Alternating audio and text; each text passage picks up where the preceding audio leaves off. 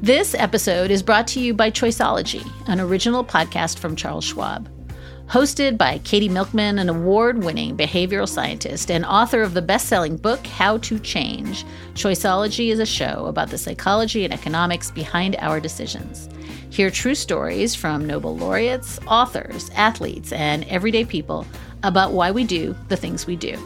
Listen to Choiceology at schwab.com/podcast or wherever you listen. Amicus is sponsored by The Great Courses, offering a series of lectures about business and presentation, including Scientific Secrets for a Powerful Memory, How Conversation Works, The Art of Public Speaking, and Influence, Mastering Life's Most Powerful Skill. Order any one of these courses for only $9.95 for a limited time at thegreatcourses.com/amicus. And by Casper, an online retailer of premium mattresses for a fraction of the price. Casper mattresses come with free delivery and returns within a 100-day period. Right now, get $50 toward any mattress by visiting casper.com/amicus and using the promo code amicus.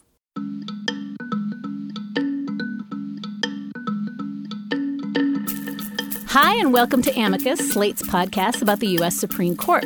I'm Dahlia Lithwick, Slate Supreme Court correspondent, and my co-host today is bronchitis. So if you're wondering why I sound like this, I have a bad cold. So the term opened this week without too much fanfare, although the court did hear a death penalty case on Wednesday. The case was so gruesome that, as the Washington Post's Bob Barnes noted, it has its own Wikipedia entry.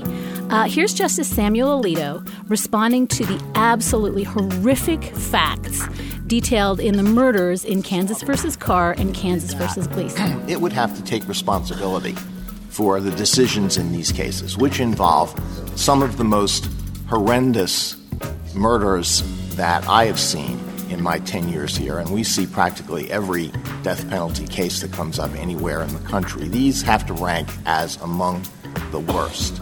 Now, the court will be hearing at least 6 death penalty cases this term, and that's on a docket that's not yet completely filled. As you'll recall, last term, the whole term closed with a pretty passionate smackdown on the question of whether lethal injection, as used in Oklahoma, violates the Eighth Amendment. And on the last day of the term, in Glossip v. Gross, the court, by a 5-4 margin, upheld that state's lethal injection protocol amid some very angry dissents and concurrences, so angry that I would say they bordered on personal. Now, Richard Glossip himself, who was the named party in that case, ate his third Last Supper last week before being escorted back to his cell when his execution was halted by the state of Oklahoma. Again. We've invited Andrew Cohen to join us today to talk about whether the death penalty, as it's currently constituted in America, is headed towards extinction. Andrew is the commentary editor at the Marshall Project, as well as the legal analyst for 60 Minutes and CBS Radio News. He's also a fellow at the Brennan Center and a dear friend and respected reporter. Andrew, welcome to Amicus. It's great to be here. Andrew, I want to start at the very end, the very last day of last term. The 2014 term ends with the very dramatic announcement of decisions, dissents, and concurrences read from the bench in Glossip versus Gross. Now, this is nominally only testing the lethal injection, one of the lethal injection drugs that Oklahoma uses in its capital punishment protocol. But it becomes symbolic of something much, much bigger, including Justice Breyer in his dissent calling into question on behalf of himself and Ruth Bader Ginsburg the very constitutionality of the death penalty itself. Let's listen. I recognize that we are a court, not a legislature. But the matters I have discussed are judicial matters. They concern the infliction of an unfair, cruel, and unusual punishment upon individuals at odds with a specific constraint that the Constitution imposes upon the democratic process, namely through the Eighth Amendment. Now, an awful lot of commenters pointed to that moment and said, look, you have 2 people on this court announcing that they think the death penalty is probably unconstitutional. Is this a watershed moment? Does this change everything? Is this the beginning of the end of capital punishment in America? What are your thoughts? I think you're asking two questions. I do think it was a significant development in the course of capital punishment in America to have two justices finally come out and say, look, there are so many problems with the way that this capital punishment scheme is implemented in various states that we need to look at it again. The promises that were made in Gregg versus Georgia, the 1976 case that gave us back the death penalty, really aren't being met at the state level in a lot of different ways. So that's a big deal. It's a big deal anytime you have that kind of movement on the court, a court that has been very static when it comes to the core of capital punishment. On the other hand, it's only two people, and not even the four liberal justices, all of them were willing to sign on. And at the end of the day, and we say this about capital punishment, and we say this about a great many things, unless this court is going to get Justice Anthony Kennedy to sign off on something, there is going to be no 5 votes for significant restrictions on capital punishment. His was the 5th vote that gave us the restrictions on juvenile death penalties in Roper versus Simmons a few years back. For a long time, I think abolitionists were afraid of bringing a core capital punishment case to the court for fear that the conservative majority on the court was going to strengthen capital punishment, make it harder for defendants to challenge their death sentences, make it easier for judges and prosecutors to abuse the system that I think is too often abused. So you do have this change. I think part of it is political. I think the justices are reading the poll numbers that show a dwindling support for capital punishment. I think part of it is just practical. We're seeing less capital punishment in fewer states than we did, say, 10 years ago. Now, is that enough? I don't think so. I think to answer the initial question you asked a couple of minutes ago, if we're going to see the end to capital punishment, it's going to come, I think, at the state level first. And the Nebraska example is the most recent one where you really do see legislative movement in one direction.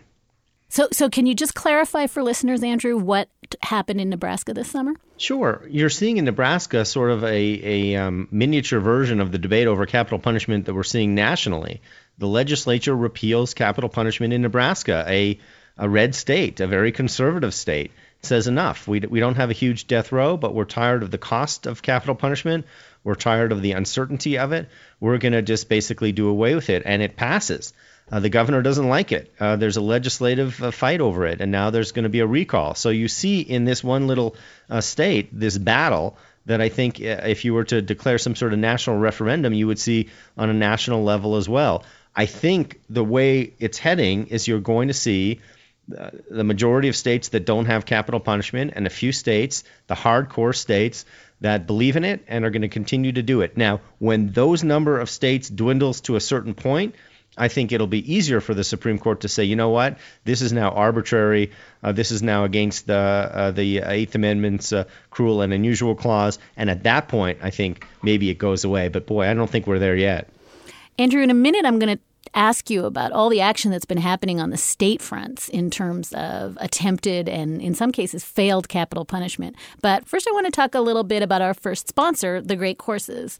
We all know that learning certainly doesn't stop when we graduate from school, and we can keep learning about all sorts of important things long after you've left school. That's why I really love The Great Courses. They are an amazingly engaging and interesting and compelling video and audio lecture series from some of the best professors in the world on a wide variety of subjects, including math and science and, of course, the law and the Constitution. Now, The Great Courses has a whole collection of lectures that are geared toward professionals, particularly those who do a lot of public speaking or presentations, and I want to recommend that you listen to them. So these would include Scientific Secrets for a Powerful Memory, How Conversation Works, The Art of Public Speaking, and Influence, Mastering Life's Most Powerful Skill.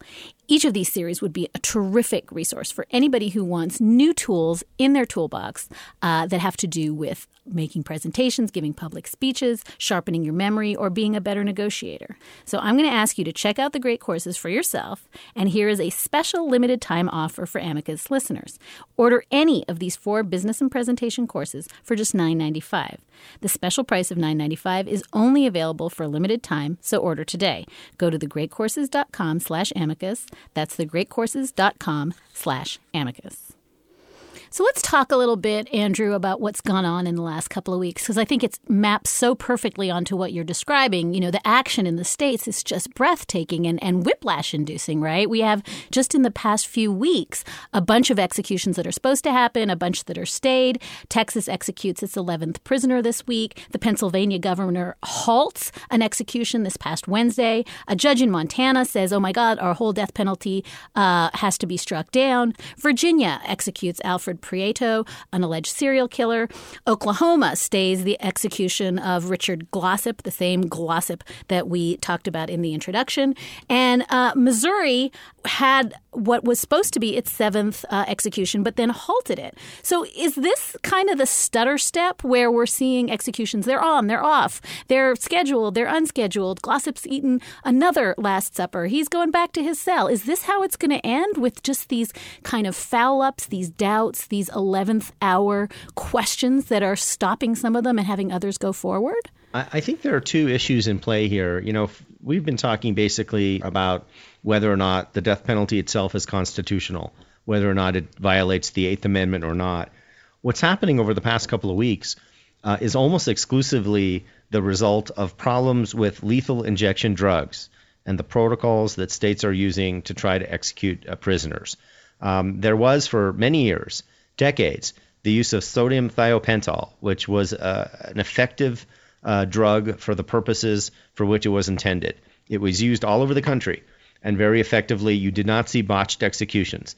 A couple of years ago, the manufacturer said, enough, we're not going to be part of the machinery of death, to use Justice Blackmun's famous quote, and so stopped producing it. And it is now almost impossible to get here in the United States. So that forced the states to scramble around for different drugs to be used for lethal injections, whether it's one drug or a multi-drug cocktail. And you had what I consider a very unseemly practice of states going to these compounding pharmacies on the sly to come up with drugs to implement the death penalty in various states. I mean, Virginia recently, it has been reported, had to obtain its drugs sort of surreptitiously from Texas. Another component here is drug secrecy laws.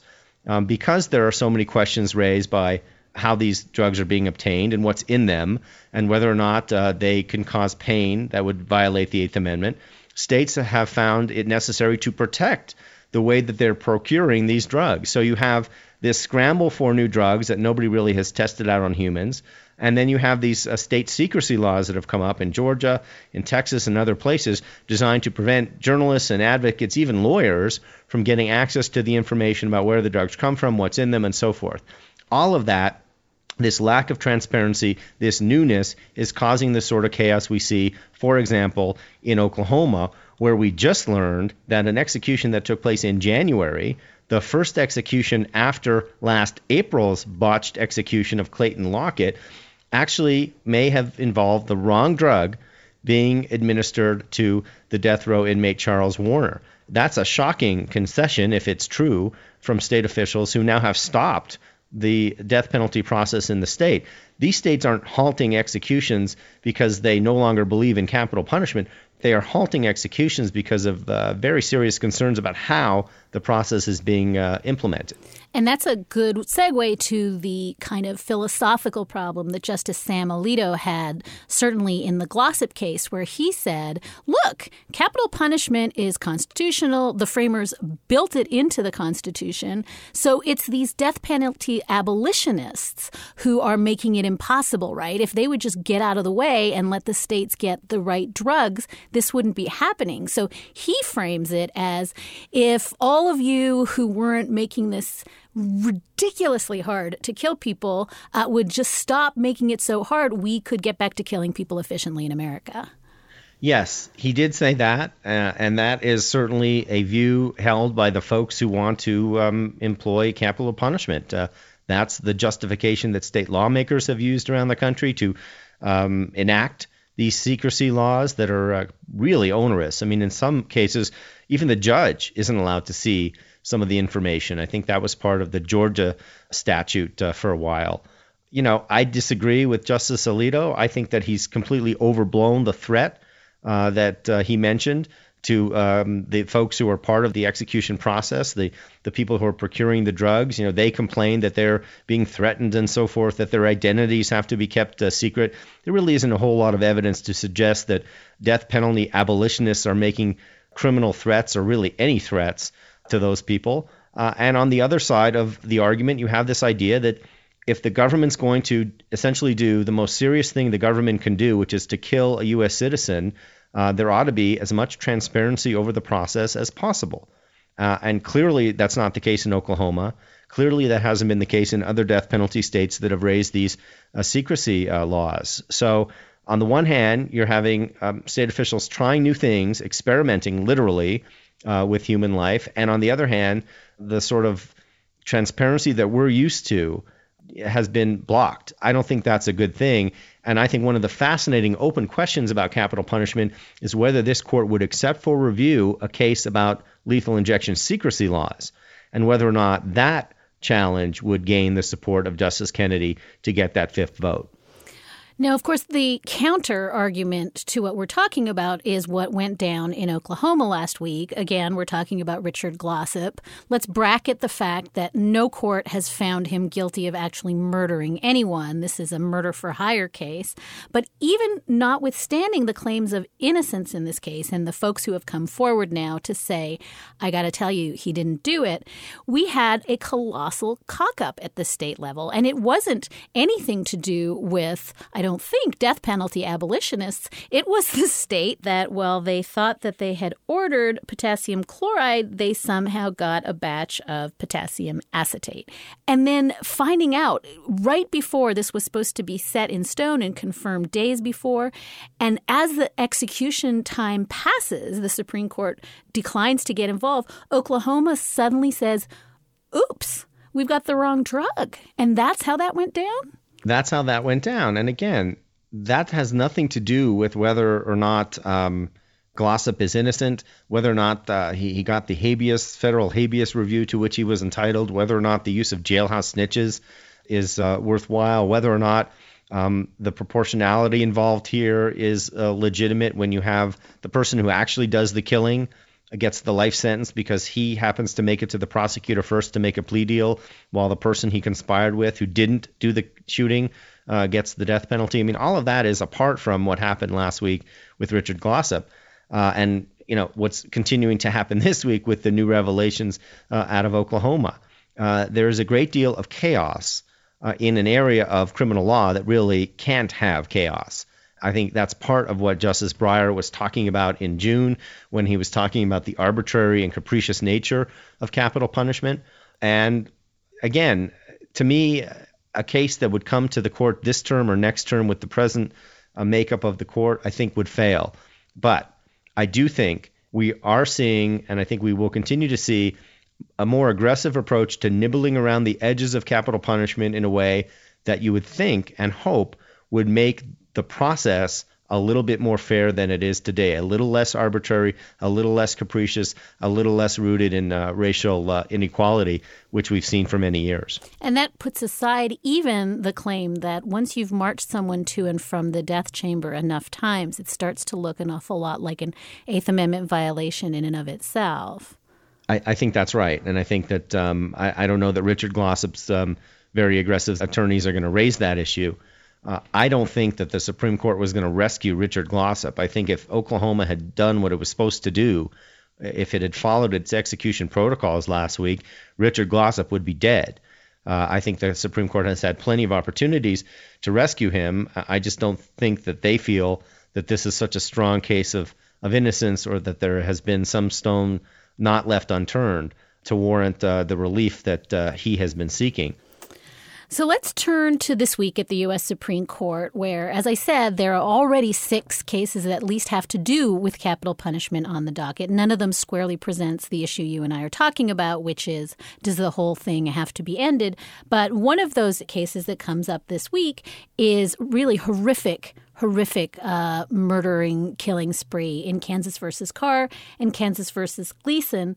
And one of the things that arises in this case is, while it's supposed to be a pretty technical case about whether the two brothers who are poised to be executed should have had separate trials and whether the jury needed to be instructed in a certain way about mitigating circumstances, what comes out is echoes of last year's hostility between the justices that we heard in the Glossip case. So I'm going to play you Justice Scalia taking a shot this week at oral argument at Justice Breyer. There are currently 9 under sentence with attempt. Which would suggest that Kansans, unlike Justice Breyer, do not think the death penalty is unconstitutional and indeed very much favor it, which might suggest that a retention election that goes before such people would not come out favorably for those justices who create Kansas law that would reverse these convictions.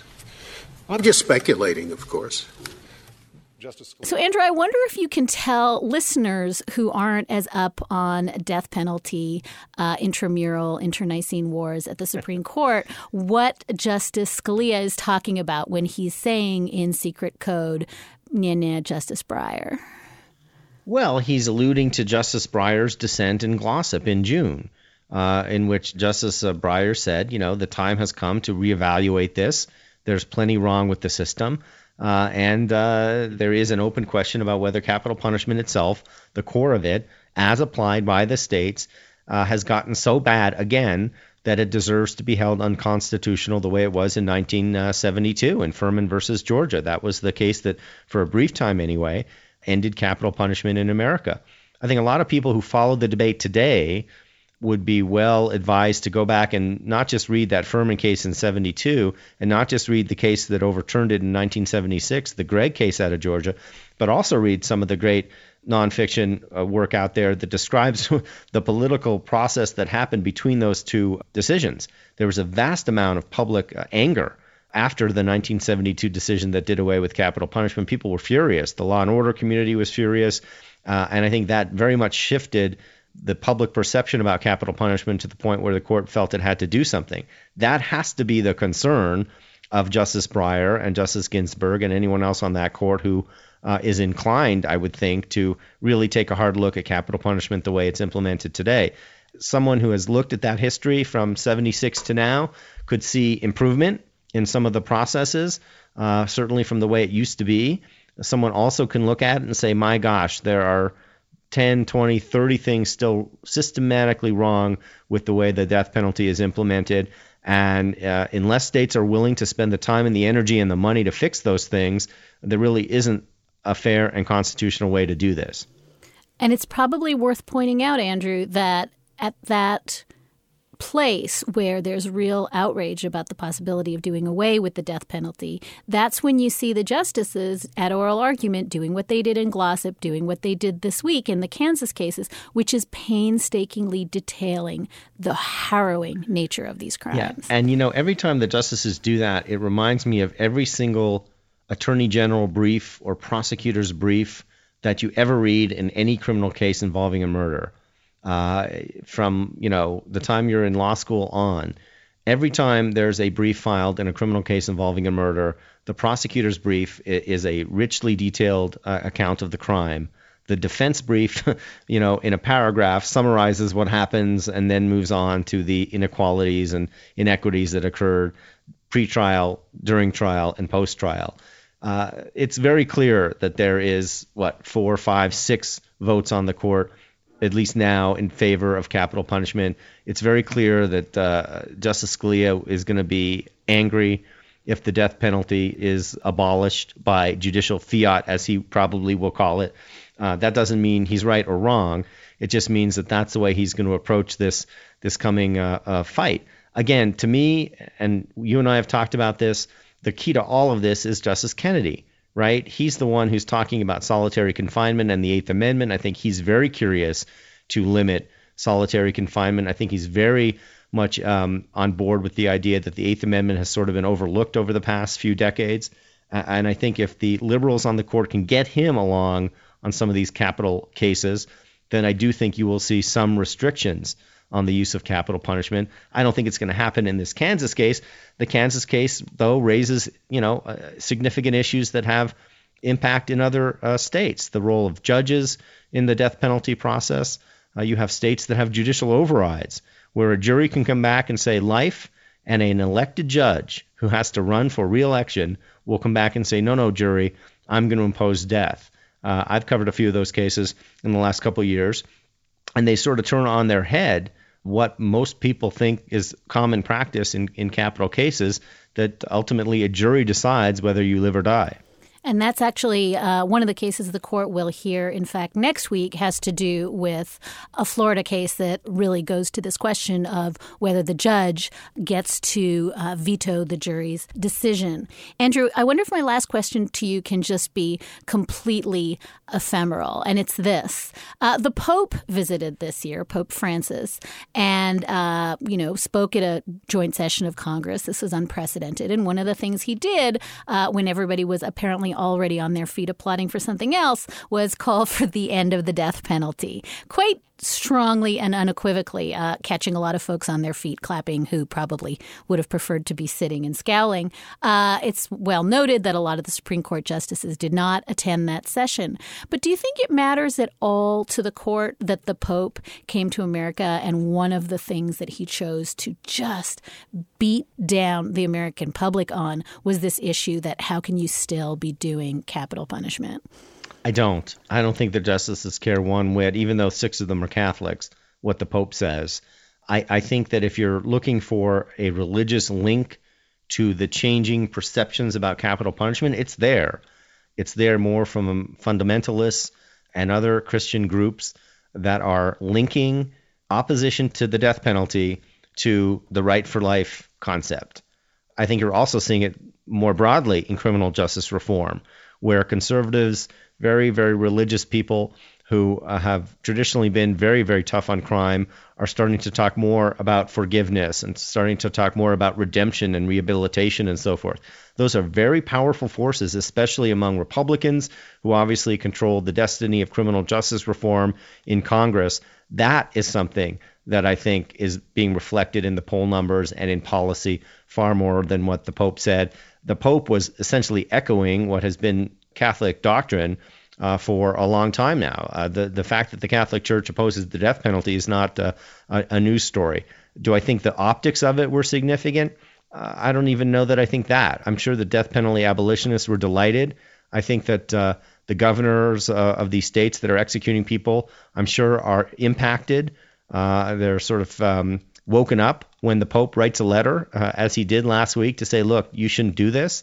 But in the end, they're going to make their own political choices and their own legal choices. And I think the Pope is probably far down on the list of priorities. Tell us for 1 minute about the Marshall Project, Andrew, because it should be something that anybody who listens to this show is pulling up every morning. Well, sure. The Marshall Project is run by Bill Keller, formerly the editor-in-chief of the New York Times. It is a nonpartisan, nonprofit news organization online devoted to the coverage of criminal justice. What we try to do is explain the inexplicable, which is where criminal justice has been and where it's going and why. We try to do it every day. There's a great morning email that I work on. It's called Opening Statement, that sort of gives people in the morning a rundown of the 20 or so top stories and commentaries and features that people might want to read if they're interested in criminal justice. And then we try to do investigative pieces that we think have impact. We try to do shorter stuff that we think people will be interested in, all designed to sort of capture the wave of interest in criminal justice reform as the end of mass incarceration seems to be approaching. Andrew Cohen is the commentary editor at the Marshall Project. He's also the legal analyst for 60 Minutes and CBS Radio News and a fellow at the Brennan Center for Justice. Andrew Cohen, thank you so very much for joining us this week on Amicus. It's my pleasure. Anytime. Before we go, I want to tell you a little bit about our second sponsor of today's show, which is Casper Mattresses, an online retailer of premium mattresses for just a fraction of the price. Now, very much like the framers of the Constitution, the makers of Casper Mattresses are obsessive in their engineering and shockingly obsessed with fairness. Unlike the Constitution, I would probably say, Casper Mattresses afford you just the right sink and just the right bounce. And the beauty of a Casper mattress is that you have a risk-free trial and return policy. So just try sleeping on a Casper for 100 days with free delivery and painless returns. And Casper is kindly offering listeners of our show this incredible deal. You can get $50 toward any mattress purchase by visiting casper.com/amicus and using the promo code amicus.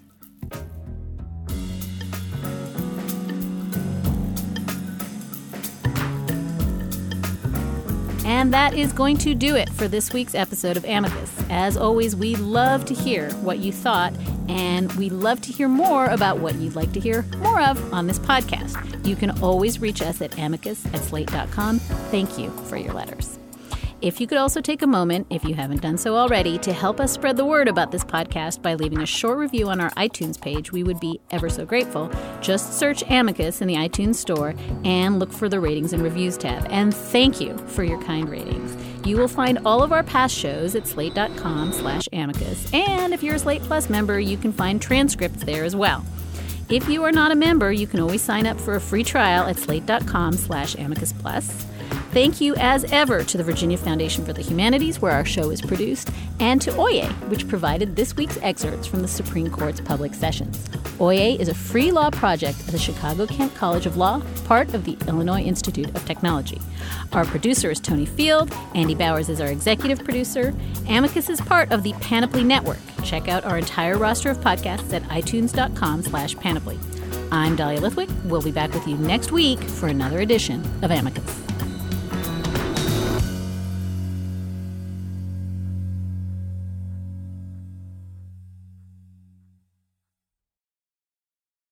This is the story of the one. As a maintenance engineer, he hears things differently. To the untrained ear, everything on his shop floor might sound fine, but he can hear gears grinding or a belt slipping. So he steps in to fix the problem at hand before it gets out of hand. And he knows Grainger's got the right product he needs to get the job done, which is music to his ears. Call, click Grainger.com, or just stop by.